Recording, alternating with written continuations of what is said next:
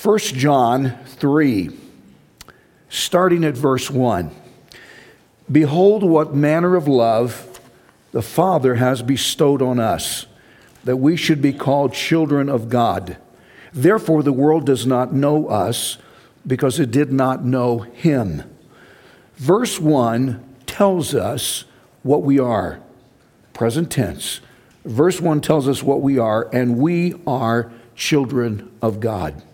Verse 2, Beloved, now we are children of God, and it has not been yet revealed what we shall be, but we know that when he, Jesus, is revealed at his return, that we shall be like him, for we shall see him as he is.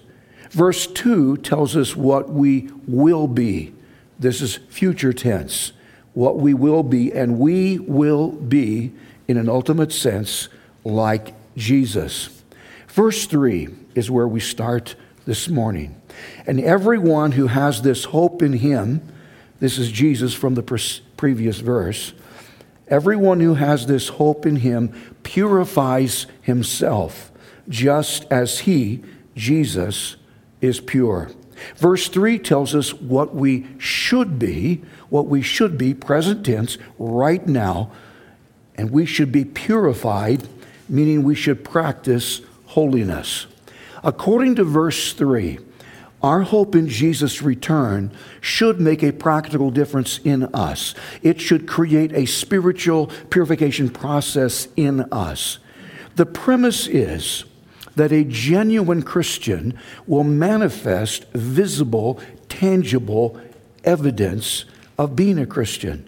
Someone that is a Christian, in the authentic sense, will manifest visible, tangible evidence of being a Christian. And that Christian evidence fits into two categories. First, what someone believes. What someone believes. Christianity is defined as an Abrahamic, monotheistic religion based on the life and teachings of Jesus from Nazareth. Meaning there are certain essential teachings about Christianity that someone must believe in order to be considered a Christian. From Christianity's beginnings, those teachings have often been summarized in different confessions and creeds that articulate what Christianity teaches. The most famous earlier creeds were the Apostles' Creed and the Nicene Creed, because it matters what we believe about Jesus and Christianity. Second is how someone behaves. How someone behaves.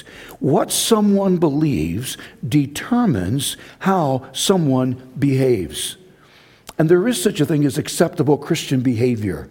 And that is a behavior that is consistent with a biblical worldview. And both of these categories are essential.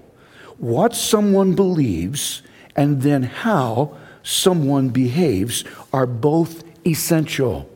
If someone believes the teaching that is essential to the Christian faith, but his personal conduct and behavior contradicts that Christian faith he subscribes to, then his professed Christianity has a serious question mark attached to it.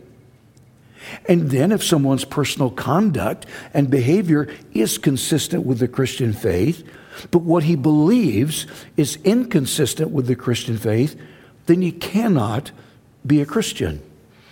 An example of that. Our doctor is a general practitioner and is a member of the Church of Jesus Christ of Latter-day Saints. He's a fantastic, fantastic man, and we're extremely grateful to be his patients. His moral character is as pronounced, and probably more so than most of us in this room, including me. His behavior would actually resemble a committed evangelical. And we share some of the same core values, but he's not an evangelical. He's a Mormon. And from a theological perspective, Mormonism and historic Christianity have literally nothing in common. There's not one theological tenet that is essential to each group that we can agree on. Not one. There is no theological commonality between us. None. So believing and behaving are both essential to being a Christian. It is believing that actually saves someone, because Christianity is something to be believed, but it is a subsequent behaving that authenticates that believing. I feel I should probably rename this sermon as Believing That Behaves. Believing that behaves, because believing on Christ results in a behavior that is appropriate to Him. The next section, starting not in verse 4, that's a misprint, starting not in verse 4, but verse 3, focuses on Christian behavior. The big idea of this section is stated in verse 3. We just read it. Let me read it again. And everyone who has this hope in Him, Jesus, from the preceding verse, purifies himself just as He, Jesus, is pure. And remember, Jesus is the God-man. This is a comment on behaving. In this context, the word pure means to be free from sin and free from spiritual contamination. A synonym to being pure is holiness. Holiness. An exact parallel to this verse is mentioned in 1 Peter 1. Notice verses 15 and 16. But as He, God, who called you is holy, again, a synonym. We could translate that pure.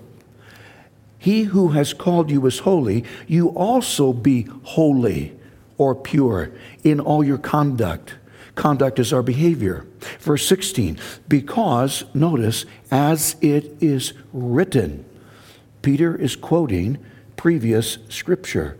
As it is written, be holy or be pure, for I, God, am holy. Where was that statement first written? In the Torah. The Torah is the Pentateuch, the first 5 books of the Old Testament. Leviticus 11, verse 44. For I am the Lord your God. You shall therefore consecrate. Consecrate means to dedicate ourselves to a sacred person. You shall therefore consecrate yourselves, and you shall be holy. Why? For I, God, am holy. Leviticus 19, verses 1 and 2. And the Lord spoke to Moses, saying, speak to all the congregation of the children of Israel, and say to them, you shall be holy. Why? For I, the Lord your God, am holy. The word holy isn't used that often in modern secular culture. And if it is used, it is sometimes used as an insult in claiming that someone is self-righteous because he acts holier than thou. Or sometimes that word is used as a meaningless word, such as holy smoke, or holy cow, or holy guacamole. I don't use that last one.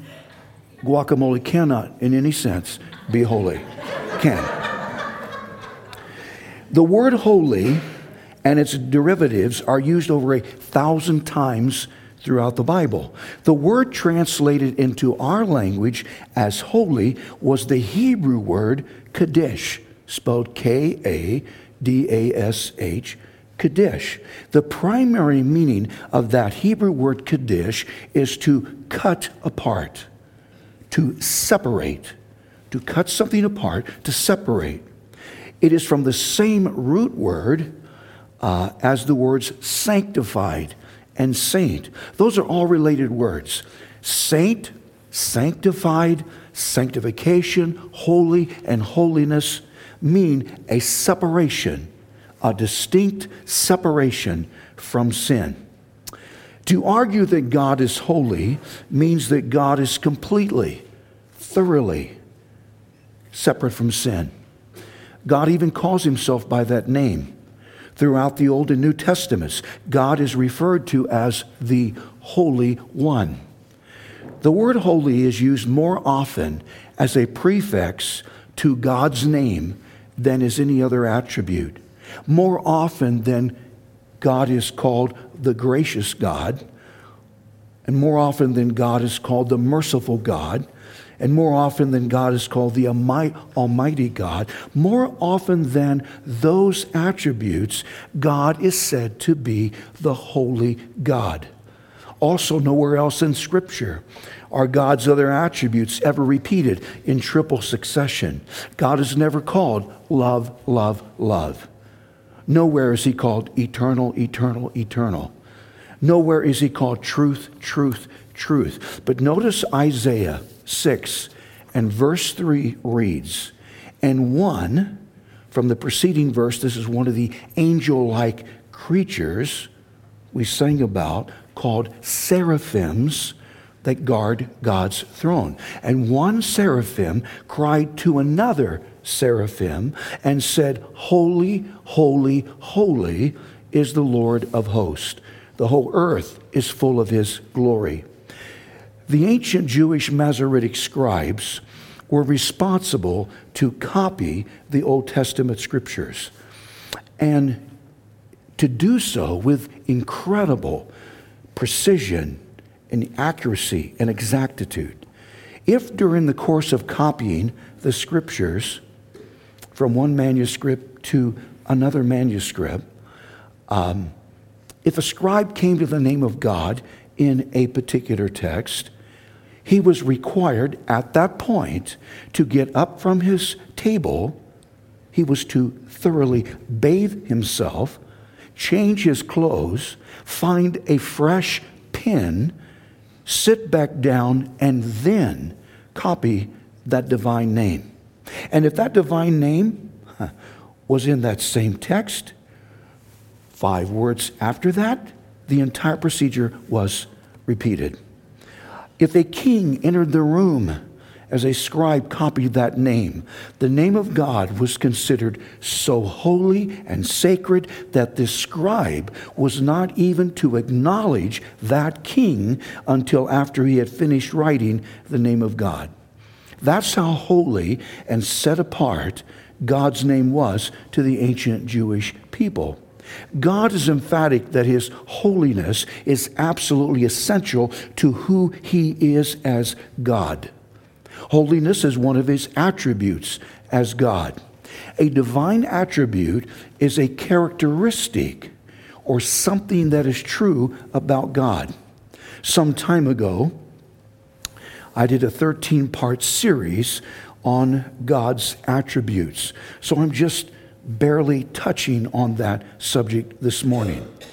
God's attributes fit into 2 separate categories. The first category is God's natural attributes. God's natural attributes are those permanent characteristics that are part of God's nature as God. Meaning no one else apart from God has these same attributes, and apart from these attributes, God couldn't be God. Some examples of those attributes: God is eternal, meaning God has no beginning and God has no ending. God is immutable, meaning God cannot change from who he is as God. God is omnipotent, meaning God has all power.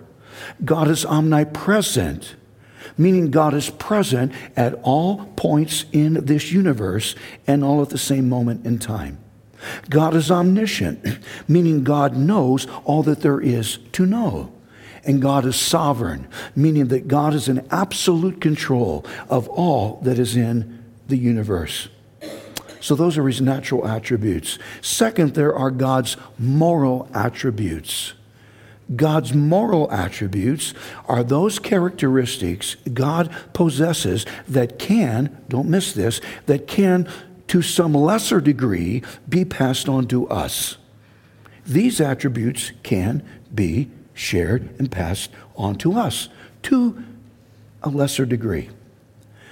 Some examples are God is love. Now we are to also love. It's just we cannot love to the same degree God can. God is good. We are also to be good. It's just we cannot be good to the same degree God is good. God is faithful. God is peace. And notice God is holy. Holy is one of his moral attributes that can, to some degree, be passed on to us. Notice the definition. God's holiness is his intrinsic and transcendent, pure, sinless, and righteous perfection. God's holiness is his intrinsic and transcendent, pure perfection. The perfection is sinless and righteous. The fact God's holiness is said to be intrinsic means his holiness is who he is because he is God. One example, swimming is intrinsic to a fish. Swimming is just part of who a fish is as a fish. In that same sense, holiness is a characteristic or attribute that is intrinsic to God being God. The word transcendent means above or outside of.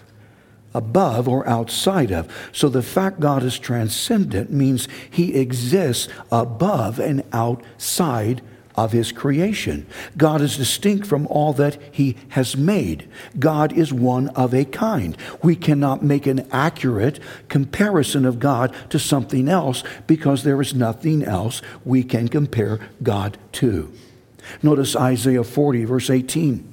To whom then? These are questions. To whom then will you liken God? Or what likeness will you compare to him?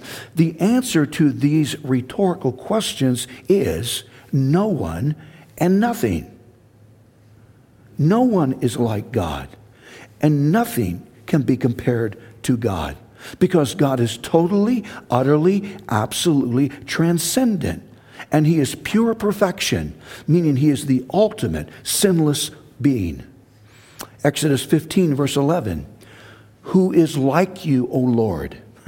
No one. Who is like you, O Lord, among the gods? Who is like you, glorious in holiness? No one can be God. And no one can possess his degree of holiness. But to a lesser degree, we can separate ourselves from sin, and that's holiness just on a smaller scale.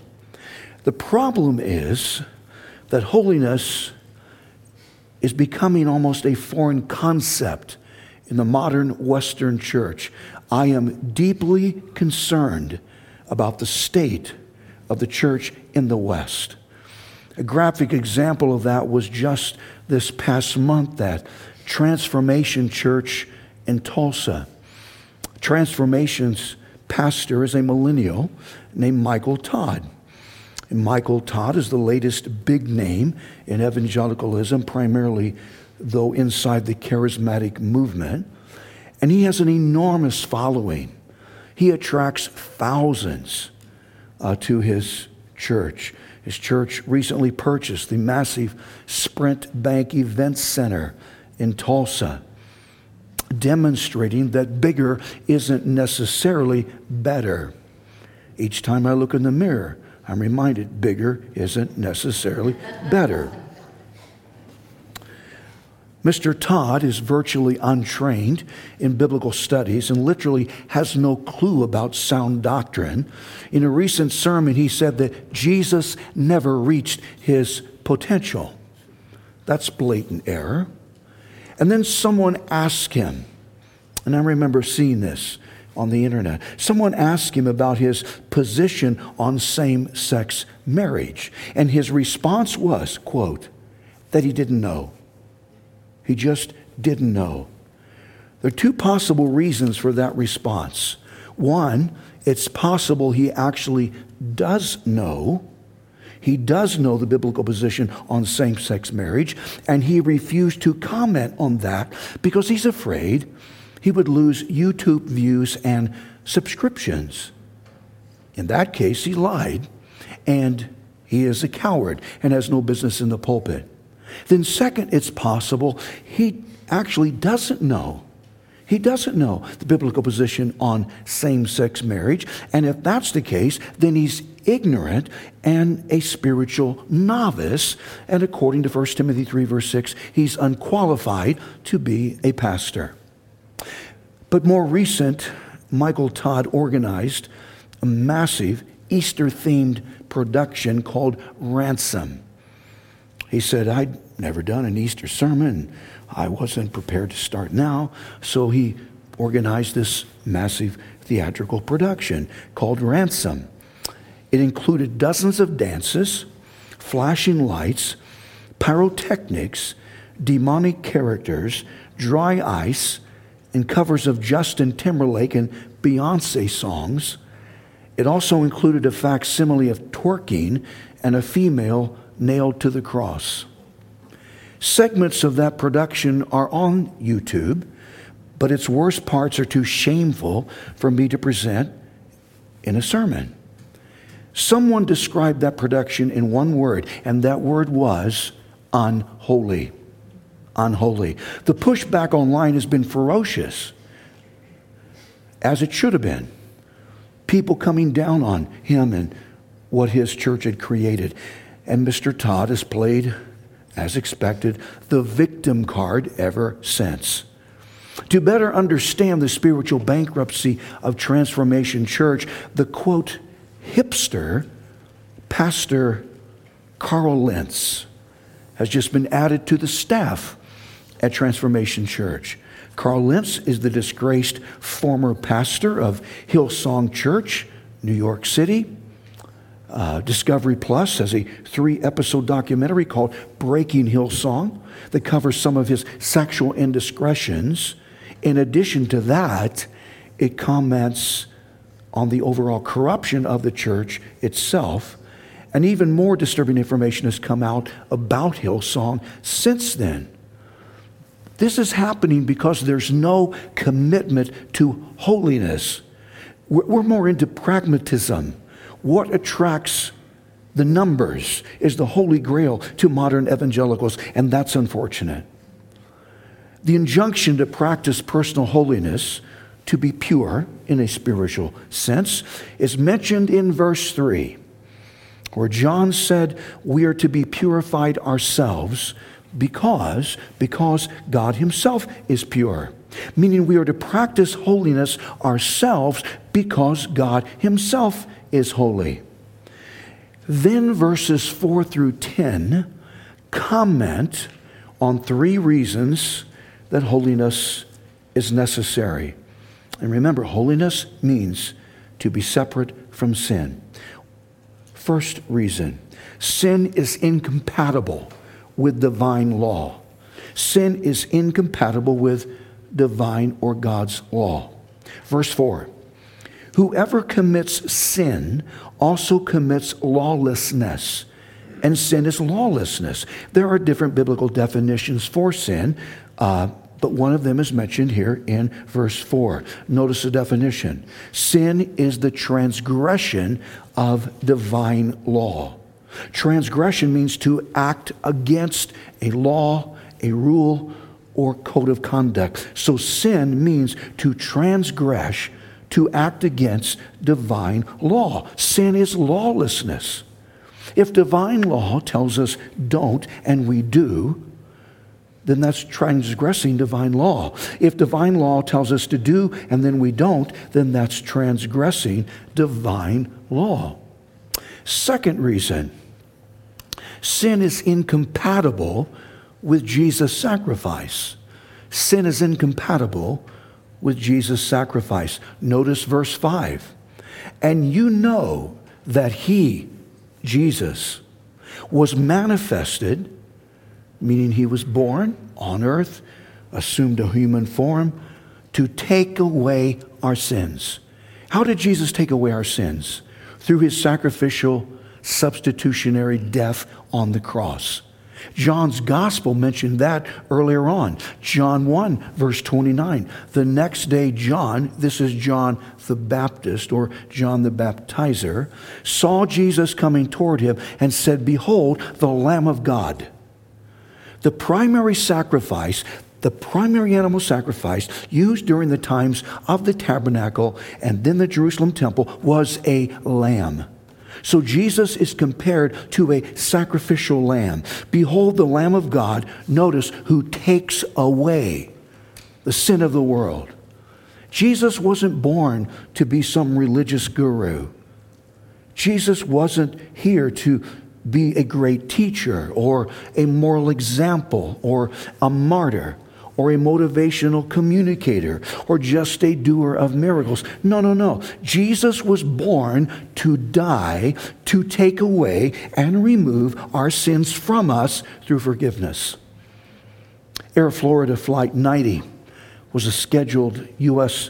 domestic passenger flight from now Ronald Reagan Washington National Airport to Fort Lauderdale.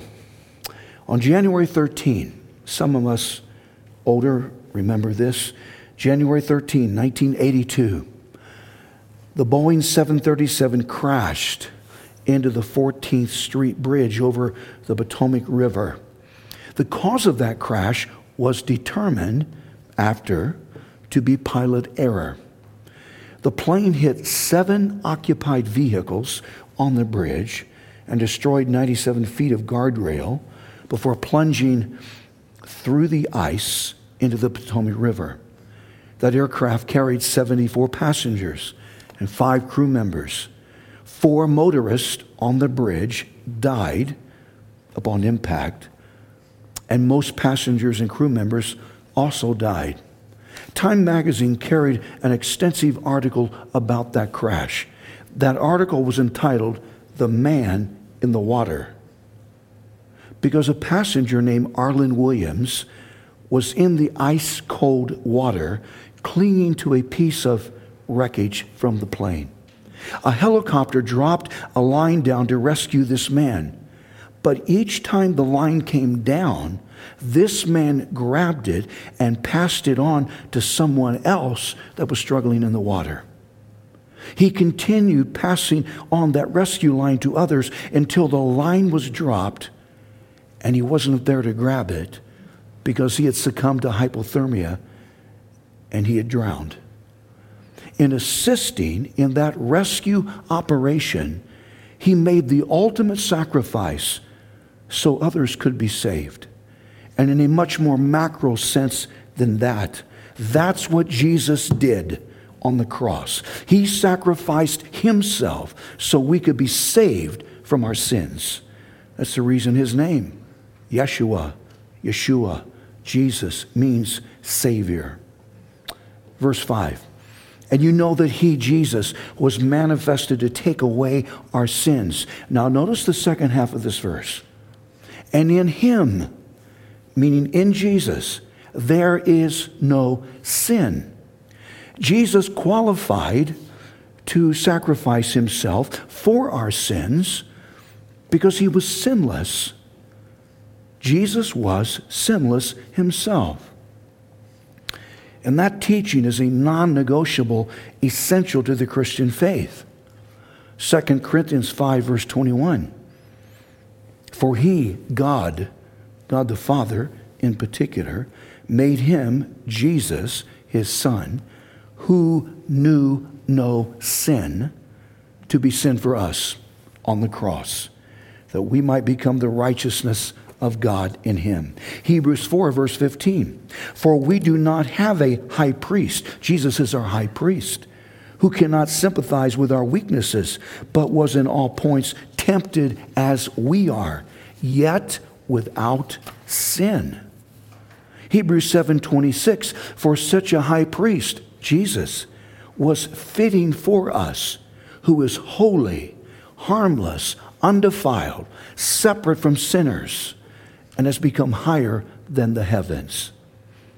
The Cultural Research Center at Arizona Christian University just did a recent study to determine if evangelical Christians have changed significantly from before the COVID pandemic in 2020 to after the pandemic in 2023. The results were shocking. There was a huge drop among evangelicals who claimed to be deeply committed to practicing their faith. From 85% of evangelicals that claimed to be committed to the faith pre-pandemic to now just 50% post-pandemic. The percentage of evangelicals that hold to a biblical worldview fell from 19% before the pandemic to 13% after the pandemic. The percentage of Christians that believe God is the basis of all truth fell from 69% before the pandemic to now 63%. In addition, there was a significant drop from 58% pre-pandemic to 44% post-pandemic of evangelicals that believe Jesus was actually sinless. Less than half, just 44% of evangelicals that were questioned, believe Jesus was actually sinless. The reason for such a depressing number could be ignorance, because most churches don't preach sound biblical doctrine, but the sinlessness of Jesus is an essential component to the gospel. If Jesus sinned, then he was no different from us, and he was unqualified to be the Savior. The pastor of one of this nation's largest congregations, and I won't mention his name, he made the recent statement that teaching the Bible verse by verse, as we attempt to do, is essentially cheating. He said what we're doing this morning is cheating. I assume because teaching verse by verse through a book means we know ahead of time we start teaching at the next verse, next time, after the verse we stopped at this time. And that's an advantage. So we don't have to beat our head against the wall in an attempt to decide where and what to teach each Sunday. This morning I'm stopping at verse 10. So next time we will start at verse 11. It's that simple. And this pastor said, that's cheating. No, that's not cheating. That's difficult. Because teaching verse by verse forces someone that is conscientious to comment on each verse, and some of those verses are extremely difficult to understand and are controversial verses. No, it's not cheating. It's hard. And we're going to see that next. Verse number 3. Sin is incompatible with the Christian experience.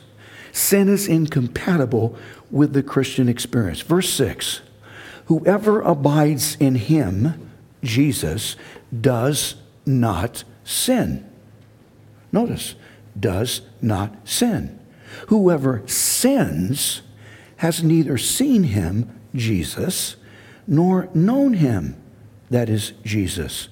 This verse seems to teach the person that sins doesn't know Jesus. On the surface, it seems this verse is teaching that someone that knows Jesus in a relational, salvific sense, as we do, doesn't commit sin. He just doesn't sin. Verse 7, little children, let no one deceive you. He who practices righteousness is righteous, just as he, Jesus, is righteous. Verse 8, he who sins is of the devil, for the devil has sinned from the beginning.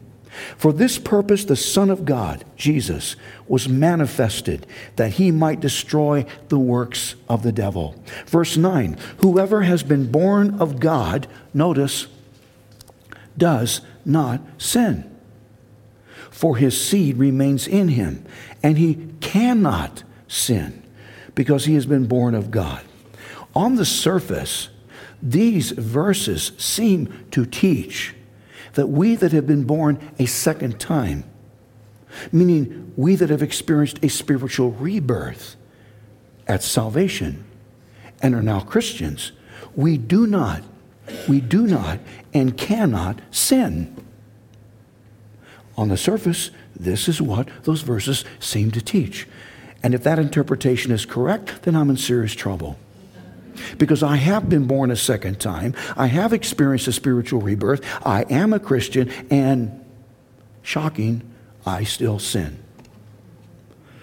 Verse 10, "In this the children of God and the children of the devil are manifest. Whoever does not practice righteousness is not of God, nor is he who does not love his brother." Someone that is in right relationship to God through Jesus practices righteousness. That person practices righteousness. Remember, someone's righteous behavior authenticates his believing. These are difficult and controversial verses. So theologians have offered different interpretations on these verses. Let me mention just three of them. One, some teach that this means a Christian doesn't commit more serious sins. Some teach that this means a Christian can sin, but doesn't commit more serious sins, meaning the true Christian can commit lesser sins, but he doesn't commit more serious sins. This is similar to the historic Catholic perspective on sin, because Catholicism divides sins into separate groupings, lesser sins and greater sins. Notice, venial sins, according to Catholicism, venial sins are considered lesser sins, similar to misdemeanors or lesser crimes. Venial sins would be cheating on an exam, using inappropriate language, shoplifting something inexpensive. Venial sins are not required to be confessed to a priest in order to receive forgiveness. Actually, attending Mass is supposed to forgive the person who has committed venial sins. But confession of venial sin is encouraged. Second are mortal sins. Mortal sins are more serious sins, similar to felonies. Mortal sins must be confessed to a priest and forgiven, or else the offending person, the one who has sinned, could be assigned to eternal punishment in hell. Mortal sins would be having an abortion, driving intoxicated, consuming pornography, sterilization, unjustified homicide, cursing using God's name, stealing something valuable, and get this, missing Mass, if it is intentional, is considered a mortal sin. Missing Mass, intentionally missing Mass on Sundays and on special holy days, could send someone to hell, per Catholicism. That's the reason St. Gall's parking lot is overfull on Christmas and Easter. No one over there wants to go to hell. I wish I could find a verse that said that. That would solve the absentee problem here. Come to church or go to hell. That'd be great. Now, these categories, venial sins and mortal sins, are subjective to some degree because Catholicism doesn't issue a precise, specific listing of sins that are subdivided into venial and mortal sins. But the bigger problem is the Bible never distinguishes between sins being venial and sins being mortal. Actually, all sin is mortal unless someone has forgiveness through Jesus. But some people believe this section we're reading from 1 John is a comment on true Christians not committing serious sins. Second, some believe this sinlessness here is referring to just the Christian's new nature. his new nature and not his old sin nature he inherited from the first man. I agree. It is true that a Christian has a dual nature. His old nature he received from the first man's sin in the garden, original sin. He received that nature through his ancestors, through subsequent generations, and then more recent through his parents. And then his second and new nature he received at his salvation, and that new nature doesn't sin. So some believe this sinlessness John has mentioned is a reference to just his new nature. I don't think that interpretation fits the context. Number three, a third option. Some people interpret this as teaching a doctrine called sinless perfection, or Christian perfectionism, or entire sanctification. The famous evangelist who founded Methodism was John Wesley, and he's probably the one person that made this sinless perfectionism teaching more acceptable. Although evangelist and revivalist Charles Finney did the same thing after him. This sinless doctrine teaches that as Christians, we can, in a progressive, gradual sense, overcome sin to where we become sinless. A Christian can progress to where we can become sinless. Now, that word used to describe that process is sanctification. Sanctification is the word we use to describe the practical progression starting at salvation, where someone gradually separates himself more and more from sin and gradually consecrates himself more and more unto God. That's sanctification. And this interpretation teaches entire sanctification, meaning that someone has so separated himself from sin that he no longer sins. I spoke to someone that believed this, and her response was so illogical. I said, we don't sin? We can progress to where we don't sin? Then how do I account for all the mess-ups I have made? She said, those mess-ups aren't sins, those are just mistakes. So if we just redefine our sins as mistakes, we can be sinless, apparently. That's irrational and illogical. Understand something. None of us, at no point in time, are sinless. Even the most mature Christian is still human, and no human this side of heaven is perfect. Sinless perfection contradicts what we learned earlier on in this series. Remember 1 John 1 verse 8 and 10. If we say that we have no sin, as per Christian perfectionism, we deceive ourselves, and the truth is not in us. Verse 10, if we say that we have not sinned, as in sinless perfection, we make him, God, a liar, and his word is not in us. None of the opinions we just mentioned are acceptable. None of these perspectives on this passage is acceptable, because the actual solution to understanding this last section is found in the language, the original language that is used in these verses. The correct perspective on these verses is found in understanding the Greek tenses that are used in this text. The verbs used here that are related to sin are all in the present tense. All of these verbs that are related to sin in this section we just read are in present tense. And those present tense verbs indicate continuous, habitual action. Don't miss this. These verses are commenting not on someone sinning sometimes. These verses are commenting on someone that practices continuous, ongoing, habitual, persistent sin.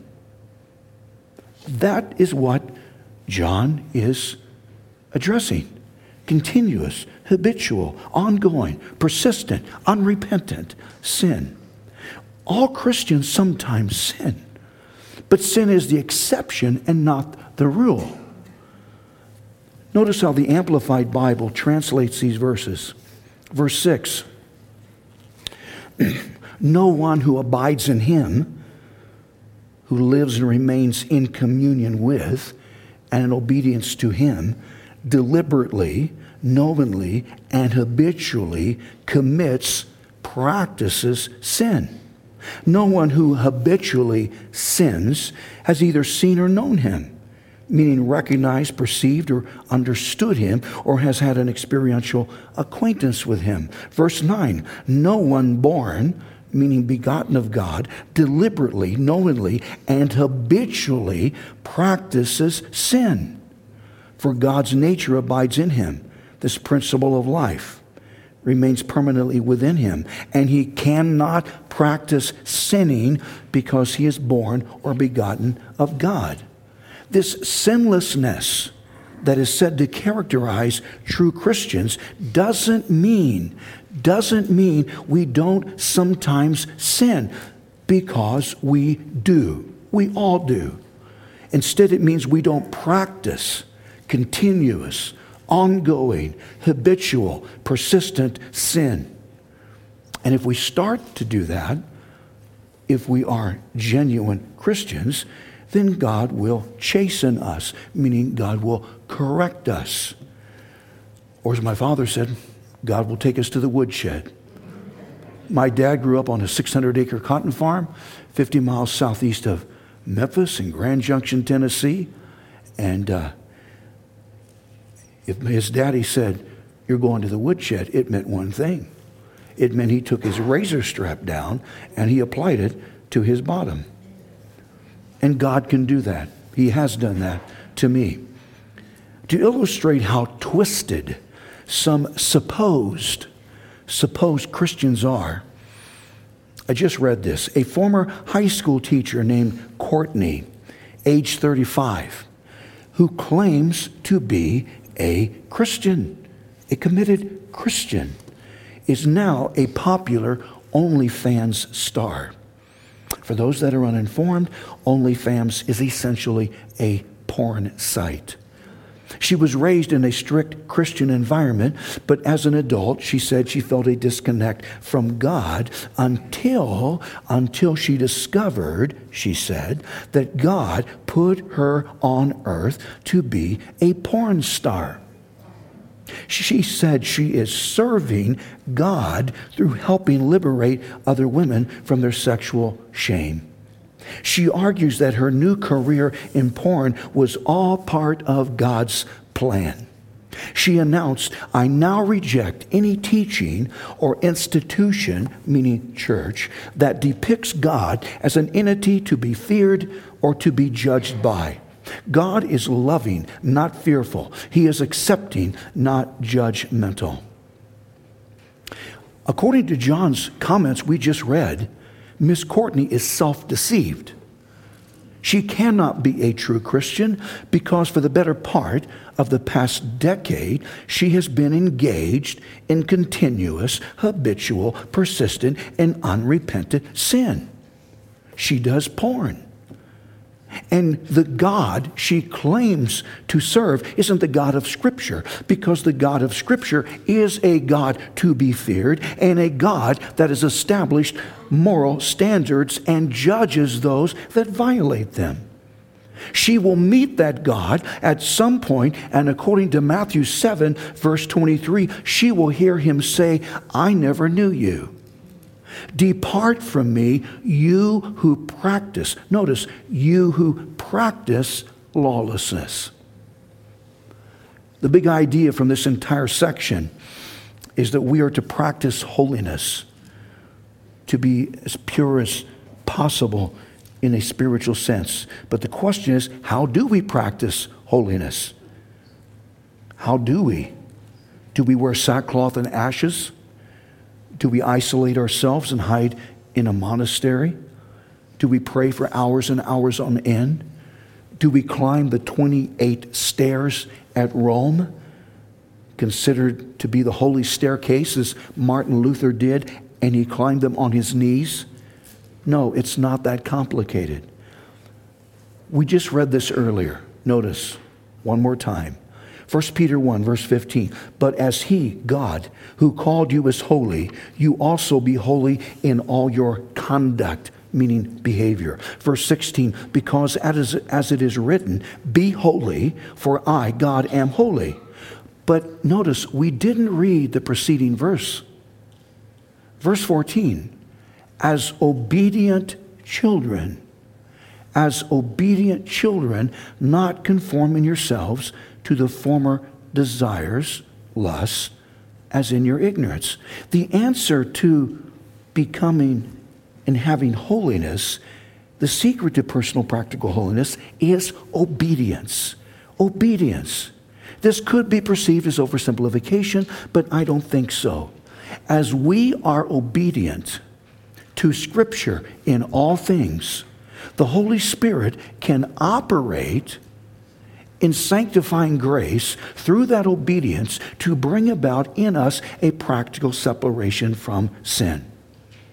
As we are obedient to Scripture in all things, the Holy Spirit can operate in sanctifying grace through that obedience to bring about in us practical separation from sin, and that's called holiness.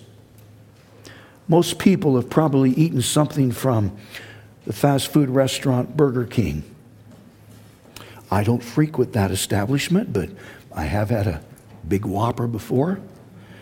It seems Burger King received some recent and serious pushback from another king, King Philip or Philippe from Belgium. Burger King was about to open its first location in Belgium, so it launched an online campaign that asked users to answer the question, who is the king? Who is the king? And then gave them the chance to vote for who they wanted to be king. The options were a cartoon characterization of the real Belgium King Philip or Philippe, or the fictional Burger King that we all recognize. Those were the options.